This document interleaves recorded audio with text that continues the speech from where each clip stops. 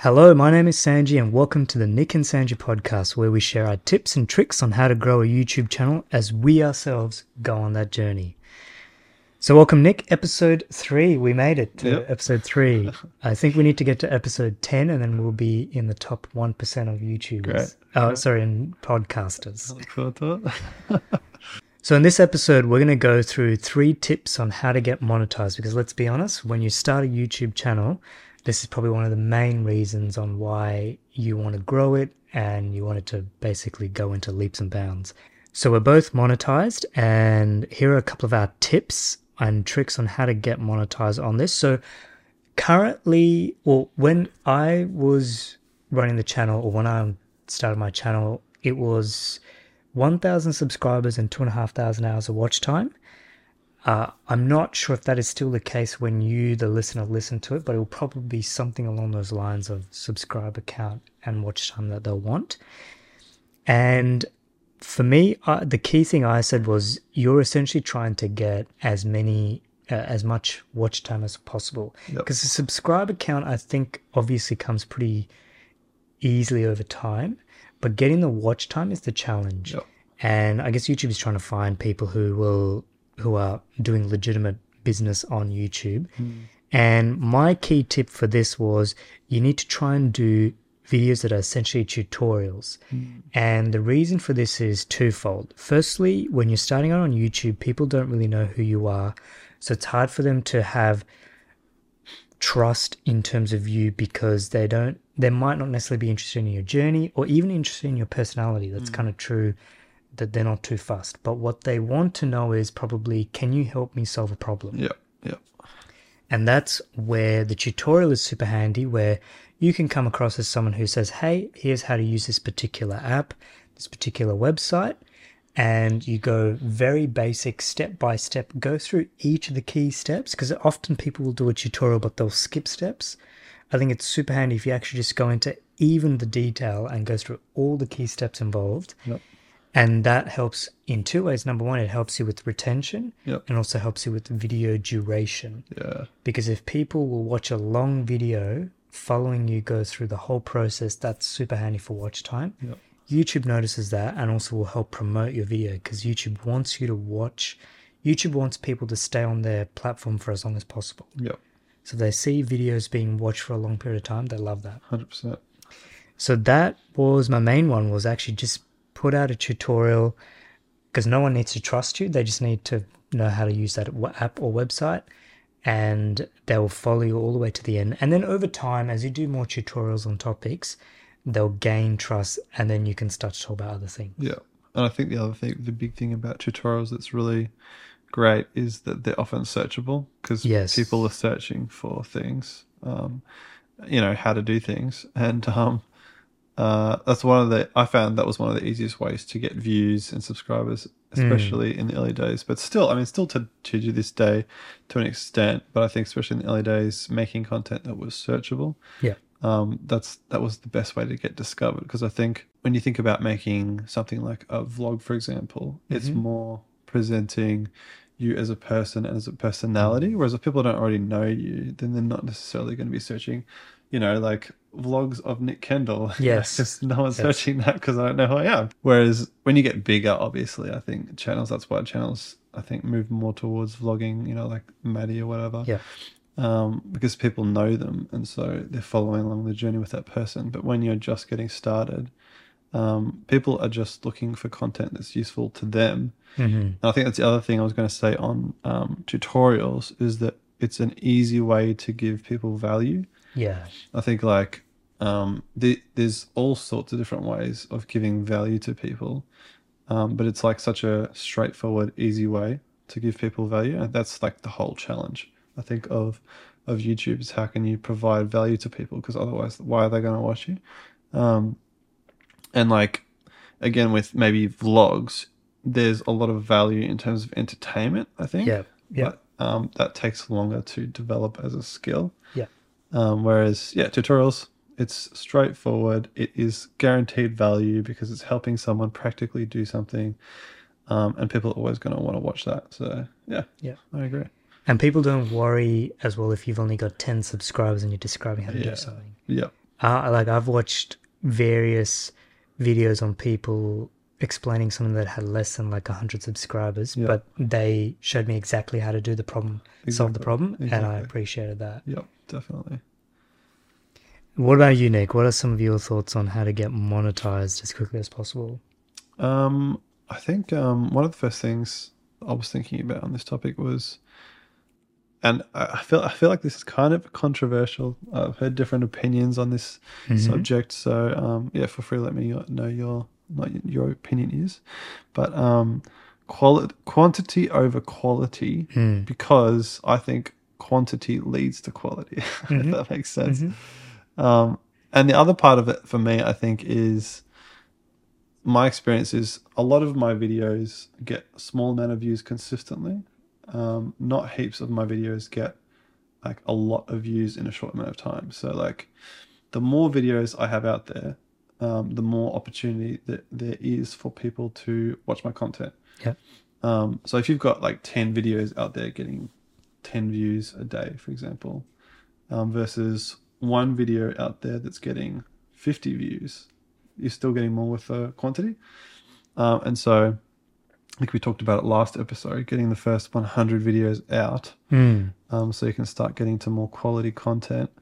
I think just having more opportunities for people to discover your channel, to discover your content, and then in turn watch your content, become a subscriber, and ramp up your watch hours. Yeah. When it was interesting hearing that you said it was, I think, what, 2,000 watch hours, 2,500 watch hours, because when I did it, it was 4,000. So I'm not sure what it is now, but yeah, it's obviously increasing. And the other tricky thing about that is that it's across 12 months. It was when I was doing it. Yeah. So you have to make sure you're getting that amount of views across 12 months. I know people who've got channels with more than 1,000 subscribers, but because they haven't put out enough quantity of videos, Yes. they don't have the watch time because there's not enough opportunities for people to watch their stuff. Even if you have like a couple of videos that have gotten 10,000 views, you know, if you multiply however many minutes across those two videos, Yeah. it still might not add up to the 4,000 watch hours that you need. So yeah, that's why I think quantity is a big thing, like, especially in the early days.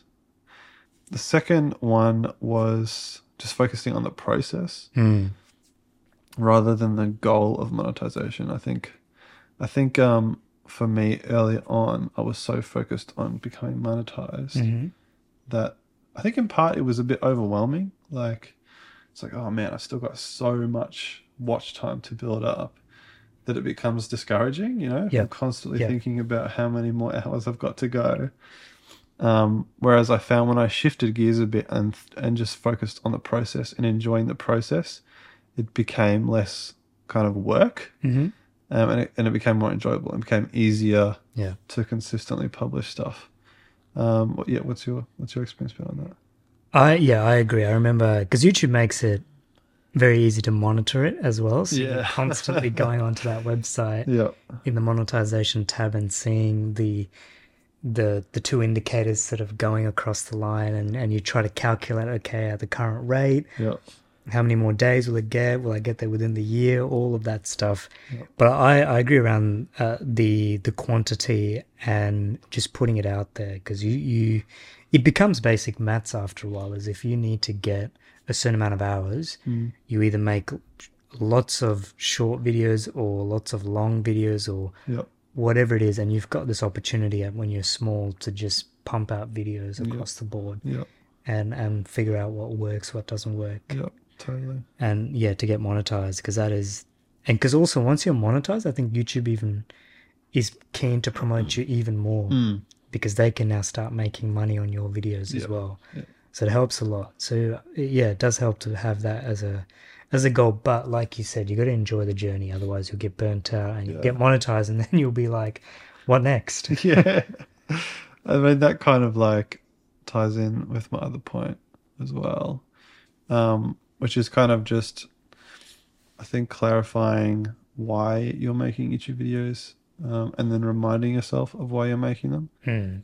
Because I think, especially if your goal is to get rich quick or to make a lot of money in a short amount of time, then you're definitely going to get super discouraged early on. Because I think I was going to ask you actually, like, how long did it take you to get monetized? Do you remember? Yeah, I saw the prompt. So I started in 2018, mid 2018, but I don't think I got monetized until early 2021. Yeah, wow. So was that 3 years? Yeah, that's 3 years. Yep. But 2018 I only did 5, 6 videos. 2019 I didn't do any videos. Yep. And then 2020 I probably did, I should know this off by heart, but probably like 15, 20 videos. Right. And it was that last set of the 15, 20 in 2020 that helped me get monetized in early 2021. Gotcha. Which makes sense in terms of what we were talking about before. Like the first 3 or so videos you had up for 2 years Yep. couldn't get you there. But then when you had more quantity, I think for me, I think it took a bit over a year, I think. Yeah, okay. And that was publishing videos fairly regularly. Like I was aiming for one a week, I think. I think there were stints where I had maybe once a fortnight. But I think the amount of videos, I think I might have had maybe 40 or so videos up by that point. So again, like that's quite a lot of videos when I think about it. Yeah. Videos. Maybe 30. But to make 30 videos, that's quite a lot of work. That's a lot of work. And so I think especially in the first 15, 20 videos where I was more thinking, oh, this could be a good money making opportunity. I was like, hang on a second. I'm spending, 15 hours a week and getting $0 in return. This is not the most lucrative opportunity. And so, that's when I shifted, I think, to looking at it more as like a learning opportunity, a growth opportunity, focusing more on the process and enjoying the process, and then just trusting that the goal of monetization will come, if that makes sense. I think that makes sense in general as well. Even for bigger channels, the more you're focused on enjoying what you're doing, that comes through as well. For viewers, like people are more engaged if they know and they can see that you're obviously interested and passionate about what you're talking about, rather than just making YouTube videos to try and make some money. I think it's important that people do, because I remember reading the stats around monetization when I started and seeing people throw out crazy numbers like it does take 50 videos and this and that, and thinking that's too many. But it is so true. It does take that long. Yeah. Because really maybe 10 of your videos will actually carry you through. The other 30, 40 videos will not do that much to help you get monetized. But you need to do 50 videos to find that 10 that will give you the watch time, will give you the subscribers, gives you that momentum. So it goes back to what we were also talking about in episode 2, which is around, you just got to pump stuff out and be okay with it. And I agree with your quantity over quality. I think there has been a study on this around, not as necessarily a study, but a couple of university professors have tested this out, where they said to people either make, I forgot what the exact project was. We'll make sure we leave a link in our show notes when we do show notes. But it was essentially saying that there was 2 groups of people. One group was told to just keep pumping out content and output, and the other group was told to only do high quality stuff. And it was the group that was told to do consistently pump something out actually created better quality work than the group that was only told to make perfect stuff. So I think I heard about that recently, actually. So the key thing around YouTube or any kind of internet content creation is just get it out there, hit record, just do it. Have a bias to action, and then over time you'll learn and optimize for that. 100%. All right, well, there we go. So on to recent channel learnings. This is where we talk a bit about some things that we've picked up from our own channels specifically, and wanting to share that with you as you're going on your journey to grow your YouTube channel. So Nick, what's your recent one? Looks like it's on something around hooks. Just the power of hooks. Again, I think that's something I've been thinking about more over the last 6 months or so. I think previously I was aware of it, but not paying as much attention to it as I probably should have. And when I say hooks, I just mean the first really probably the first 5 to 10 seconds of the video, through to maybe the first 20. Because I find, based on the analytics of my own videos, if people aren't sticking around for the first 20 seconds, they'll drop off. Yeah. So recently I made a tutorial video, which was just a quick, it was quite simple to make. And it was good because it gave straightforward value. But it was a tutorial on how to make hyperlapse videos with the Insta360 X3. Oh, yeah. And right at the very beginning, I had a quick, probably maybe 8 seconds, maybe a bit less, 6 seconds, of actual hyperlapse footage. And it was, I made it quick and dynamic, and with some like pumping music. And it's gone to my top 5 Fantastic. best intros based on my data. And I think it is just because there's probably 2 parts. One is, now I think about it, one is the fact that you're giving people what they clicked on straight away. Yep. Yep. So like, it's a hyperlapse tutorial. Okay, here's some hyperlapses. Okay, I'm he obviously knows what he's talking about. Yeah, and this is what I output. wanted. Yeah, this is what I clicked on, and I'm seeing it straight away. Yeah. And then I think the other thing is just that it was dynamic. Like it was quick, fast shots, hopefully interesting subjects, as opposed to typically I'll intro just with myself Talking to the camera, which is definitely not as engaging. And I've looked at my analytics, and I've found that a common theme in my better intros is having B-roll. Yeah, okay. Like within the first 2 seconds even. Yeah. Like I might start with like a couple of words from myself so that people know that I'm there. But even then, I don't think that's necessary. Like I've got the voiceover in the background, but cutting straight to something that's relevant to the topic you're talking about, and making it more dynamic, because I think talking heads are very common a format of video, and so people are used to seeing it. And they also want to immediately see what value you're going to give them, because you can't see the value that a person's going to give just by looking at them. You know what I mean? Yes. So yeah. What's your experience been with hooks and that kind of thing, intros? It's very relevant. I like how we sort of prepare these separately. We do see each other's, but I put mine in as short, sharp intros. Oh, right, okay. I think it's basically the same thing. Yep. So I'll speak about it from a talking head point of view, because we do. This is good because we have different types of channels. Yeah. For personal finance and investing, I've found, as like you said, you say what the video is going to be about. Yep. And you make it very clear, and you get straight into it, is what my takeaway has been. So I've now tried to do it within the first 30 seconds. Right. I say to someone, in this video, I'm going to talk about this, so let's get into it. Yep. And sometimes my intros are too short, but I have seen in the comments where people will say, really appreciate how you just get straight to the point. Yeah, right. And I do think in a talking head video around personal finance and investing, no one really cares about you. Yep. They're sort of like tech stuff, where they're Yep. just like, just tell me what I need to know. Yep. So I appreciate that, but I do think I'm very informative in sort of saying this is exactly what I want to talk about. What I could do differently is actually also say, this is what I'm going to talk about, and this is how it's going to be valuable to you. Yep. Or this is how it's going to fix your problem. Yep. Because I think I make the assumption in my videos that if you've clicked on it, you know how my video is going to help you solve your problem. Yep. But maybe for some people, I need to help make that link for them as well in the first 30 seconds. Yep. So a lot of my videos are very straightforward. So it's, here's a tutorial on how to do this, or these are 2 useful ETFs. And maybe I can put a little bit more around why I think they're important. Yep. But at the same time, if you've clicked on the video, you probably know what to expect. Yep. So that's my learning, has been something I do well currently is give short, sharp intros and get straight into the video. Yep. What I could do better is show people how the video is going to be valuable to you in the moment. Yep.